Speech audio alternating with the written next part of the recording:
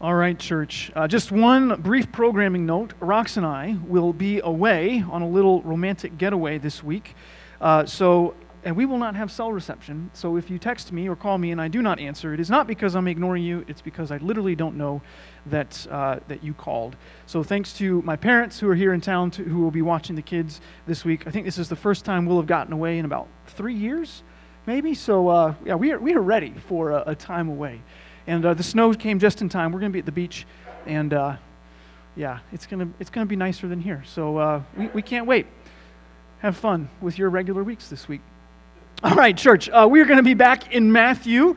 If you will stand with me, if you're able, we're going to be in Matthew chapter 10, starting in verse 5.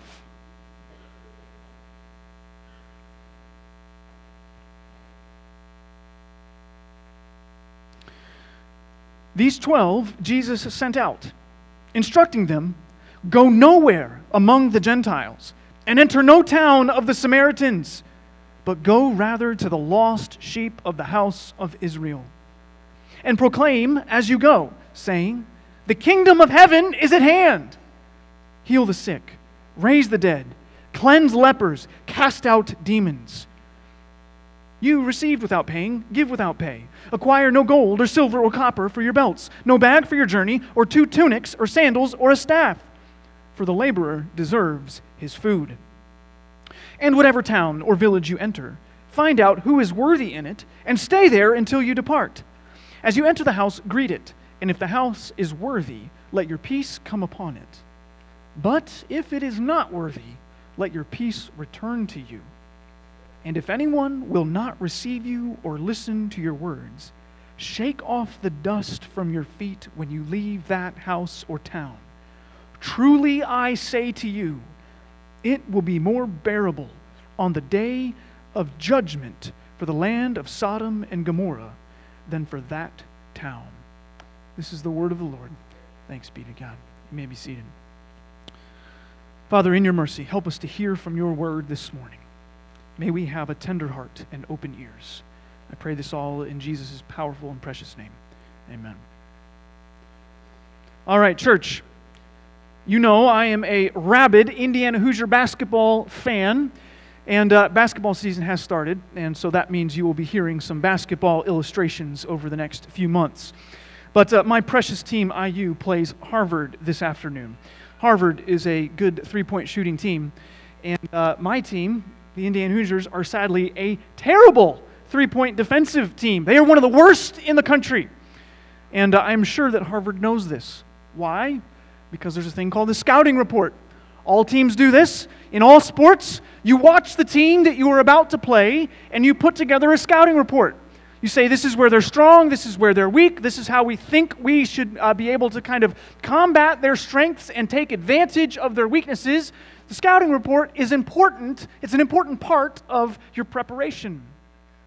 Well, what we are seeing in Matthew chapter 10 is kind of like a scouting report for what to expect when the disciples of Jesus, when his followers go out into the world and proclaim the good news of the kingdom.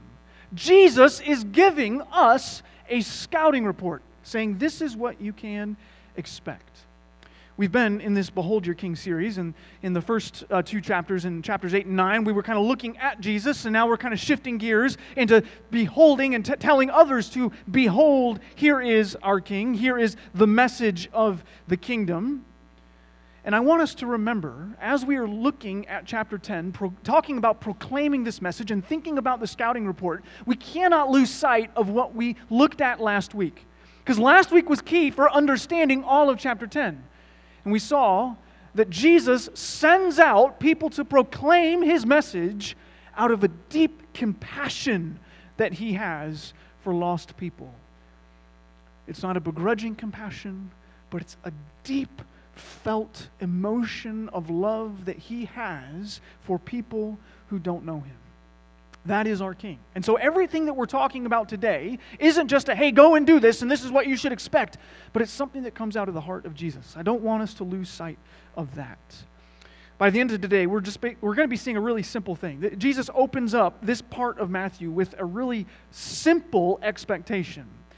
And specifically, we're going to see there's an expectation that we proclaim, but we also need to be relying on those that we proclaim to, and we should expect two particular responses. So we're going to see proclaim, rely, and expect. You even see that at the bottom of your worship order, but that's where we're going.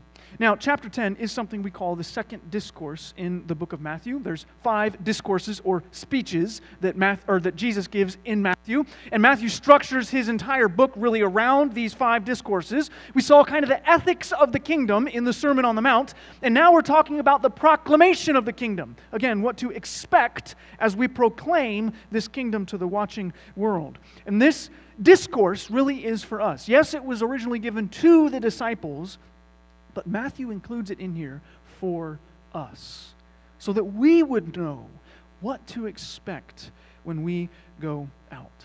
All right, with that, let's dive in. Let's talk about what's going on in these verses. Starting again in verse 5. These 12, again, these were the disciples. Jesus sent them out, instructing them, "Go nowhere among the Gentiles and enter no town of the Samaritans, but go rather to the lost sheep of the house of Israel." So Jesus is giving the disciples a who. This is who they are to go to. The lost sheep of the house of Israel. We talked all about sheep and all that entails last week. But specifically here, we're seeing Jesus is sending them to ethnic Jews. Ethnic Jews. Now you may be reading this and think, okay, this is a little odd. We've seen that Matthew has had an emphasis on the nations coming to know Jesus. We saw that way back in the beginning of Matthew, last year at about this time, when we talked about the wise men from the east coming and worshiping Jesus. They're the first ones to recognize who Jesus is. This is going to be a theme that goes throughout the rest of Matthew as well, that Jesus is calling the nations to himself. At the very end of the book, we get the Great Commission where Jesus says to his disciples, "Go into all nations, making disciples." Jesus himself has a Gentile ministry in a few chapters that we're going to see. So why does Jesus say to the disciples here, basically, I want you to go to ethnic Jews right now? Why?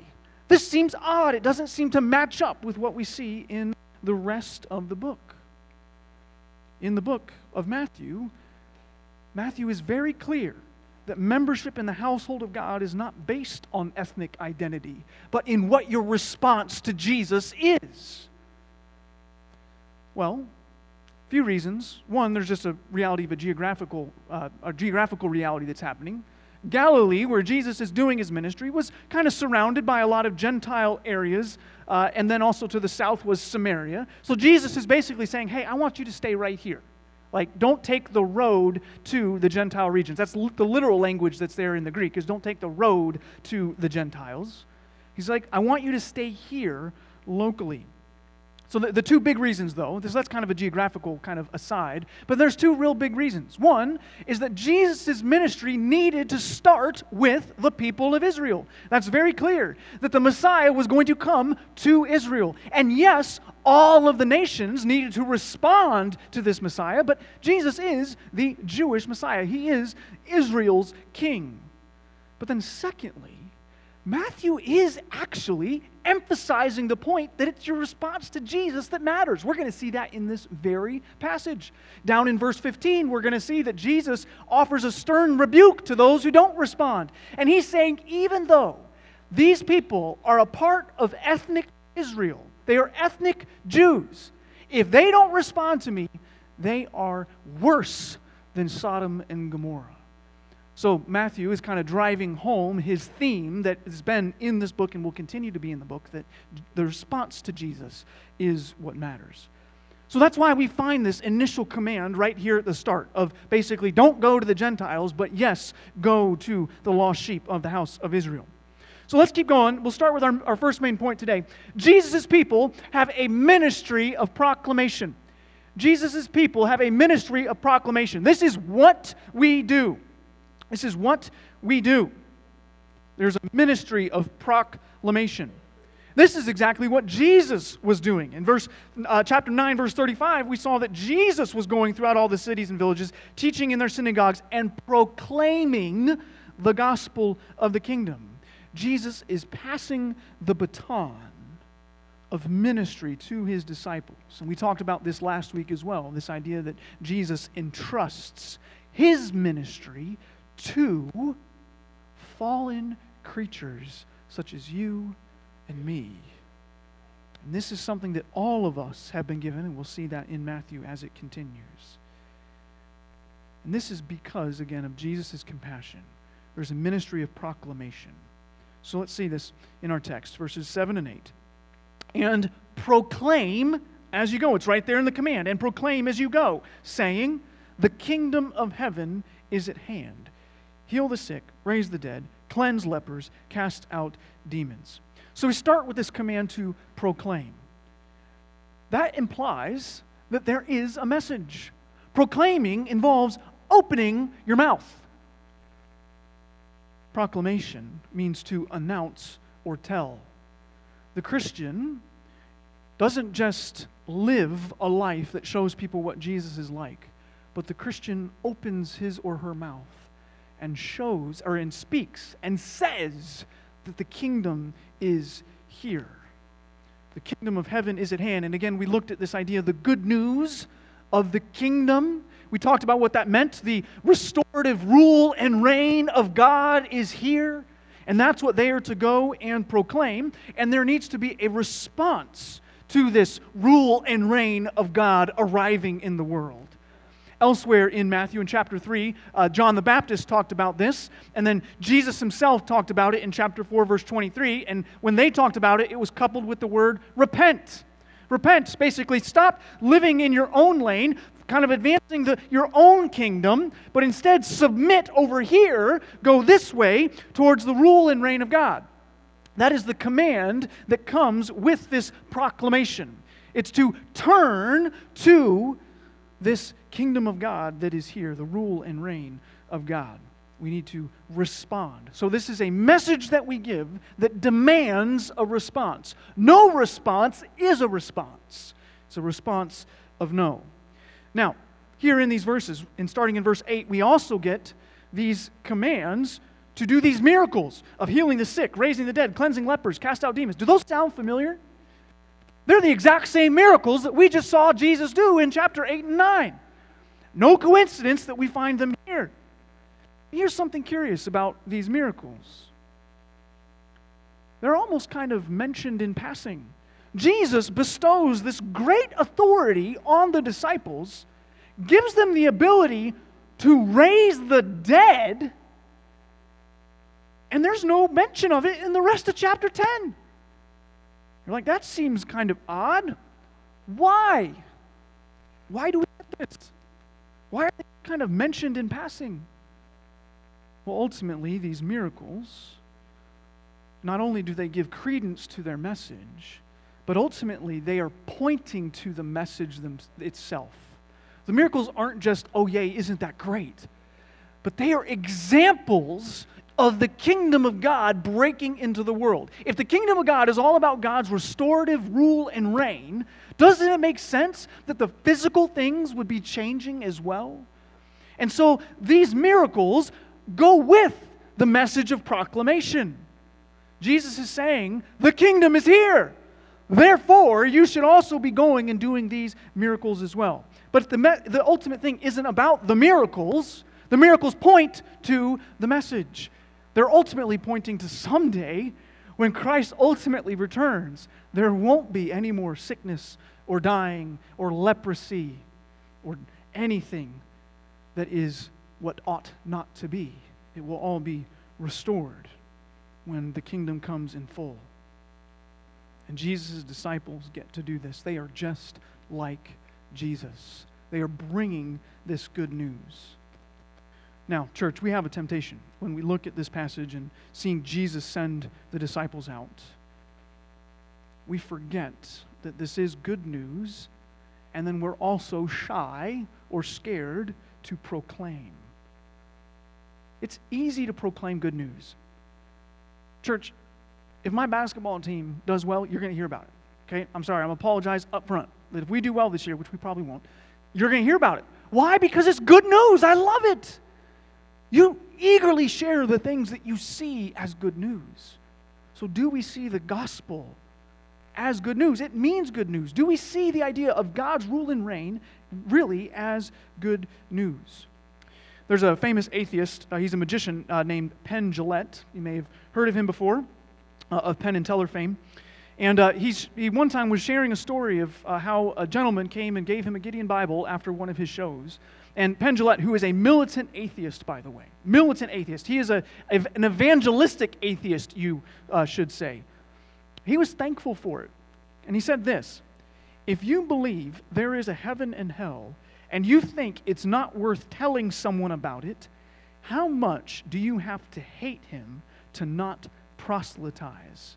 That means share the good news. How much do you have to hate him to not proselytize? If we have good news, shouldn't we share it? This is coming from an evangelistic atheist. And he's saying he has no respect for Christians who do not share their faith. We are hesitant to share the good news, I think, because we often don't see it as good news, and we don't see that the kingdom of heaven is indeed at hand. And so we sit on our hands and we keep our mouths closed, and we don't share this good news. Now, I don't share this to say poo-poo on us and shame on you, church, but to just acknowledge reality that this is a temptation. It's a temptation for me, and I was a professional missionary for 15 years, and I still find it difficult to open my mouth and speak. It's a lot easier up here when I have a microphone and people listening to me. But when you encounter people in life and there's relationship at risk, it can be scary. But we need to open our mouths if we are to proclaim. It is a message that needs to be said. Last week I talked about having 5 people, kind of a top 5 list that you would pray for. And this week I encourage you to think through who is one person on your top 5 list that you could proclaim the gospel to. And really it's easy as just start by asking questions. Hey, what do you think about spiritual things, or how were you raised? And then after they share, feel free to ask a bunch of follow-up questions, and then ask if you can share good news that has changed your life. Share it. Well, Lord willing, they'll say yes. And almost always people will say yes to that, especially if you have given the time and attention to ask them what they think. And then ask if you can share, and then ask them, what do you think about that? And then from there, just see where the conversation goes. But ultimately, try to get to a place where they will need to respond to what you said. And again, I've said this before. It needs to be 4 easy points. A message about God. He's the ruler. He reigns. He's the creator. He deserves our allegiance. Message about God. Message about sin. We've rebelled. It deserves death. A message about Jesus. Jesus died for us on the cross. And then lastly, they need to respond. Will they believe? Those 4 simple things. Take time, kind of write out 1 or 2 sentences for God, sin, Christ response. Like, what would you say? Just work through that on a piece of paper. And then once you do that, you're good to go. Start talking with somebody. Proclamation is not just for the experts. It's for anybody who can communicate.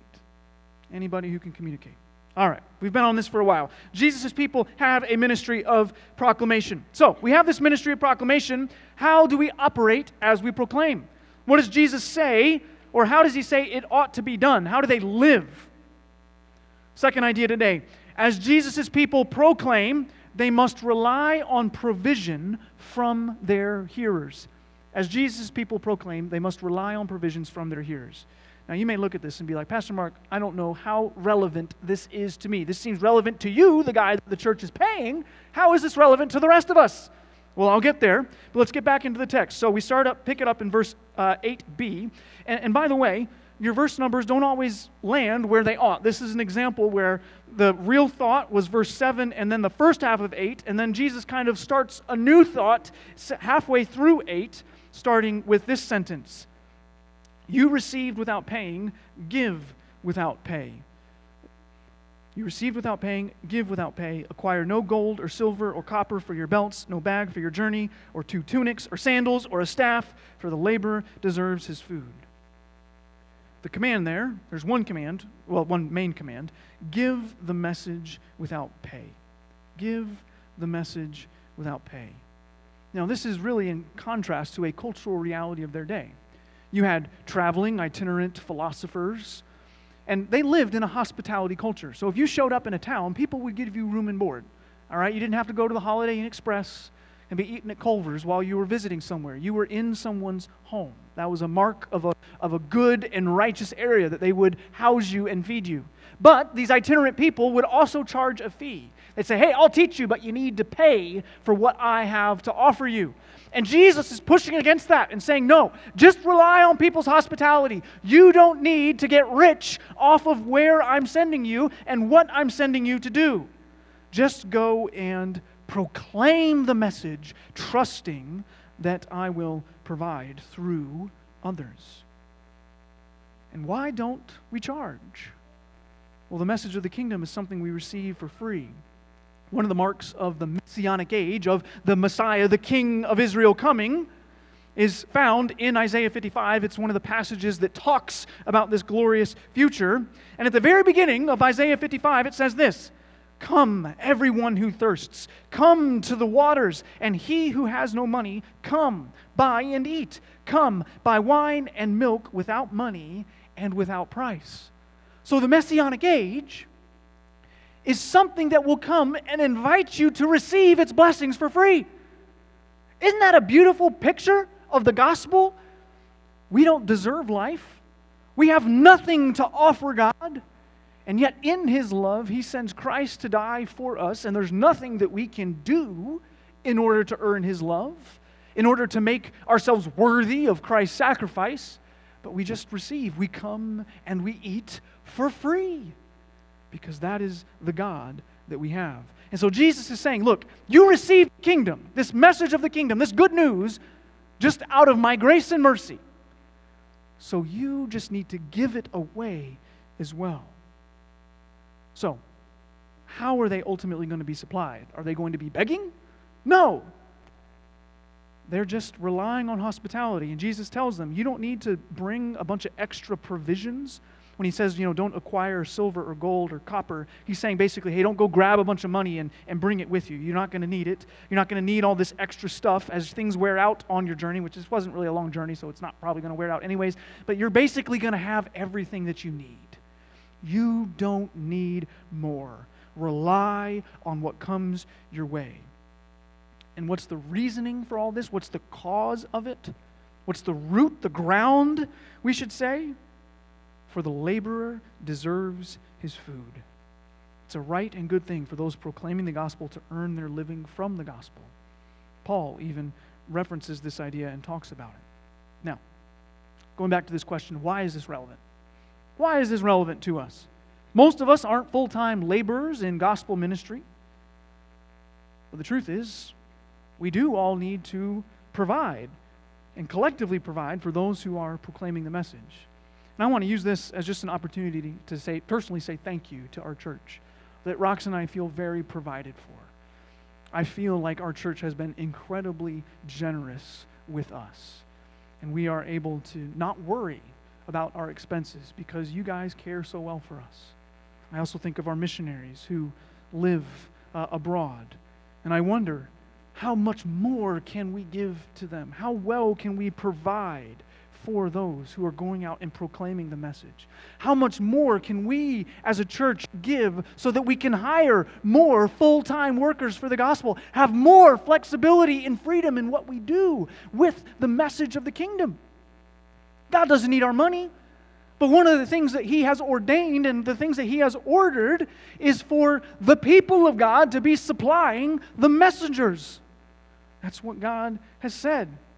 So this passage is inviting us to collectively trust God as we give away our resources to those who are proclaiming. And it's an invitation to those who are proclaiming, like myself, like our missionaries, like all of those, to rely on the Lord through all of you. But ultimately, I do think this passage serves as a warning to people like me who are in full-time ministry. It's a warning that we must be cautious to not seek wealth and riches. It bothers me when we see wealthy pastors. It bothers me a great deal. think there is tremendous danger in that. There is a temptation among pastors to climb that church ladder, get to the next biggest church that can give a bigger paycheck, give you more glory and honor in those things. Well, I think the faithful thing is to say, God, how can I serve you right here? And if God sends you somewhere, fine. Big churches need pastors too. But man, a lot of pastors start chasing something that God warns us about. Are we willing to just say, Lord, I trust that you're going to provide and you've put me right where you want me? So church, watch out for people who are seeking to get rich through preaching Christ. Watch out for them. As Jesus' people proclaim, they must rely on provision from their hearers. So let's move on to an expectation, what we can expect as we go. People will demonstrate their response to Jesus through their response to his messengers. People will demonstrate their response to Jesus through their response to his messengers. Again, this is not an earth-shattering concept, but it's something we need to hear. Because we are often tempted to think that people's response to us is about us when it's really about Jesus. And God promises us those who are going to respond to Christ are going to respond well to his messengers. So going back to verses 11 through 15, kind of this last thought encompasses these last couple of sentences. And Jesus gives these instructions of, and whatever town or village you enter, find out who is worthy in it and stay there until you depart. As you enter the house, greet it. And if the house is worthy, let your peace come upon it. But if it is not worthy, let your peace return to you. And if anyone will not receive you or listen to your words, shake off the dust from your feet when you leave that house or town. We'll get to verse 15 in a second. But Jesus gives these basic instructions saying, go into a village and see who's going to receive your message. Find out who's worthy. If they receive your message, let your peace be on it. Basically, stay there, continue proclaiming, rely on their provision. And Jesus basically says, hey, there's two groups. You got the worthy people and the unworthy people. And it's very clear who's who. They're either going to receive the message of the kingdom or they're going to not receive it. They're going to reject it. And if you find the unworthy people, your responsibility is, according to Jesus, in this passage to the disciples, he says, leave. Go to the next village. Keep proclaiming the message. Don't stay there. He says, shake off the dust from your feet. This is what you would do when you left a Gentile area. You'd shake the dust off your feet. You would change your clothes. Why? Because you want nothing to do with those people. It was a cultural norm that they had. So when Jesus says, shake the dust off your feet, he's saying, these lost sheep of the house of Israel, they don't know me. They're relying on their ethnic identity, and it's not going to get them anywhere. They need to respond to me. Being born into a specific biological family will not save you. Being born into a specific church will not save you. The only thing that can bring you into the kingdom of heaven is responding to the King. Responding rightly to the King. And in verse 15, we get this sober reality. Truly I say to you, it will be more bearable on the day of judgment for the land of Sodom and Gomorrah than for that town. When you see Sodom and Gomorrah popping up in the Scriptures, it's not a good thing. They are the number one example of wickedness and evil in the Old Testament. Whenever you want to have an example of somebody wicked, you'd be like, oh yeah, Sodom and Gomorrah. Even in Judges, at the end of Judges, we get this horrendous tale of something that's going on in Israel, and the way that the narrative is written almost identical to what happens in the narrative in Genesis of Sodom and Gomorrah. We can't go into the tale now, but basically the author of Judges is basically saying Israel was so bad in the time of Judges, they were worse than Sodom and Gomorrah. Sodom and Gomorrah is like the no-no. And Jesus is saying here, if they don't receive my message, if they don't respond rightly to me, they will face eternal destruction and damnation. They will be eternally separated from the King, from God Himself. This is an audacious claim by Jesus. I mean, If any of us went out and been like, if you don't respond rightly to me, you're going to hell. And I don't mean like to my message, but to me. If you don't recognize me as Mark Johnson, pastor of Christ Community Church, yada, yada, yada, you would look at that and be like, well, this guy's full of it. What an arrogant jerk. But this is the message that Jesus is sending his disciples out with, that he is that promised king. And he gives this stern warning that if they don't receive it, disaster will strike. They're not rejecting the disciples. They're rejecting Jesus, the king. There may be some of you in this room who have yet to respond to this king. And this passage asks you, how are you going to respond to this king? Have you been apathetic to Jesus? Have you looked at him and said, someday I'll get serious? Or, I don't know. Or, absolutely not. Wherever you are on that spectrum, this passage pleads with you to respond to Jesus. We deserve to die because of our sin. But Jesus, in his love for us, died for us, paid the price for us, and offers that gift to us if we are willing to just believe. To trust, really, trust is probably the best word, to trust that his death was enough, and to trust in his sacrifice and instead of what I can do.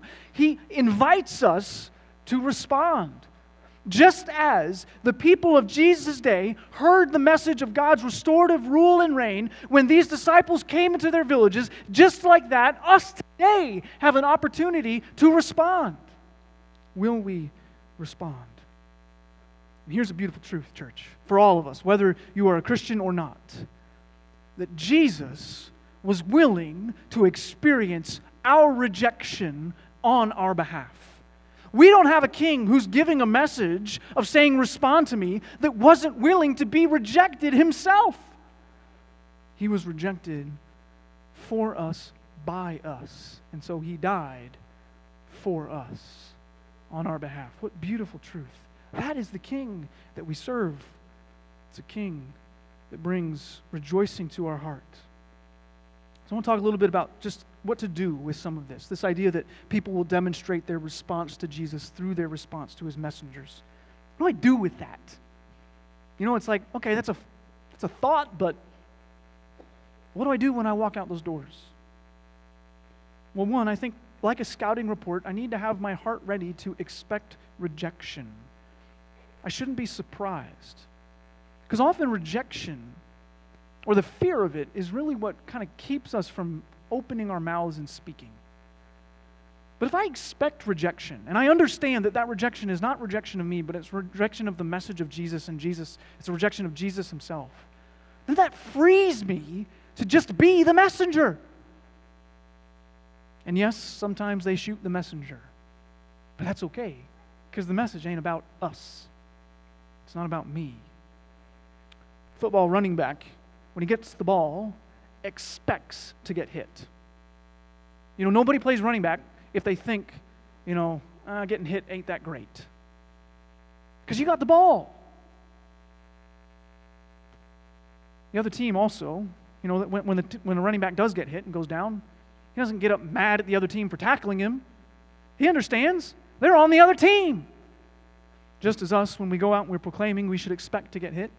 And we should understand that they aren't tackling us because they hate us necessarily, although they may hate us, but it's because we're on the other team. We're on the other team. So expect rejection. Expect rejection. That's one thing we need to do. Kind of having a mindset that's in that vein. But secondly, we need to keep going. Be ready to proclaim to the next person. Don't get bogged down in, this didn't work out. Be ready to keep going. A few months ago, or whenever Brett Riceley came, I think it was a month and a half ago at this point, during our little discipleship conference, he shared an illustration. It was so great, I want to share it with you. But he was kind of talking about how to respond to people, and he used the image of a traffic light. You have red, green, and yellow. Red and green is kind of obvious. Some people, they're just hostile to you. They don't want anything to do with the good news of the kingdom. And he said, just say, okay.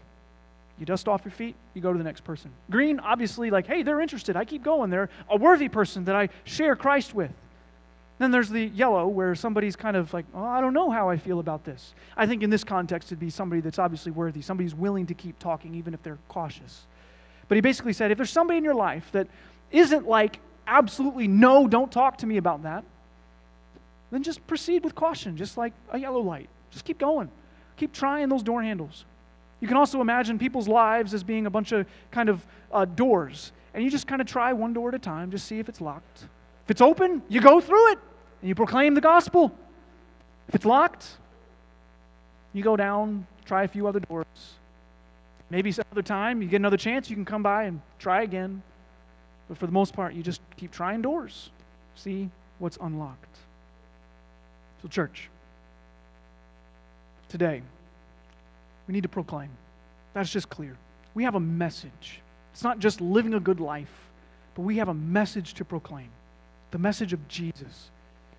Secondly, we need to rely on the body to support us. I'm not just talking about me, but really all of us, we support one another. And we need to be people who are supporting. And then we need to expect rejection. Expect rejection. But here's also a little truth. We should also expect some people to respond well. It's not all doom and gloom. As we proclaim, people are going to respond to the kingdom and fall in love with Jesus.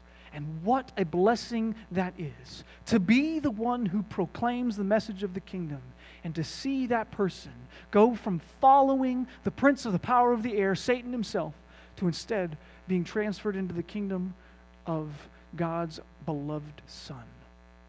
What a privilege. What a privilege that is as we proclaim Jesus. Let me pray. Father, we thank you for your goodness to us. We thank you for sending Jesus to die for us. We thank you for Jesus proclaiming that message to the disciples. And we thank you that the disciples proclaimed it and that others proclaimed it all the way down to us. Lord, may we be a proclaiming church, not out of duty or of anger or of superiority, but out of a heart of compassion. May we remember that this is good news and that you are a good king and that we once were lost sheep who had gone astray, but you in your mercy, in your tenderness, rescued us. Lord, help us to be people who rescue others. Help us to be clear and bold with the gospel, with that good news. And may we invite people into your restored rule and reign. We pray all this in Jesus' name. Amen.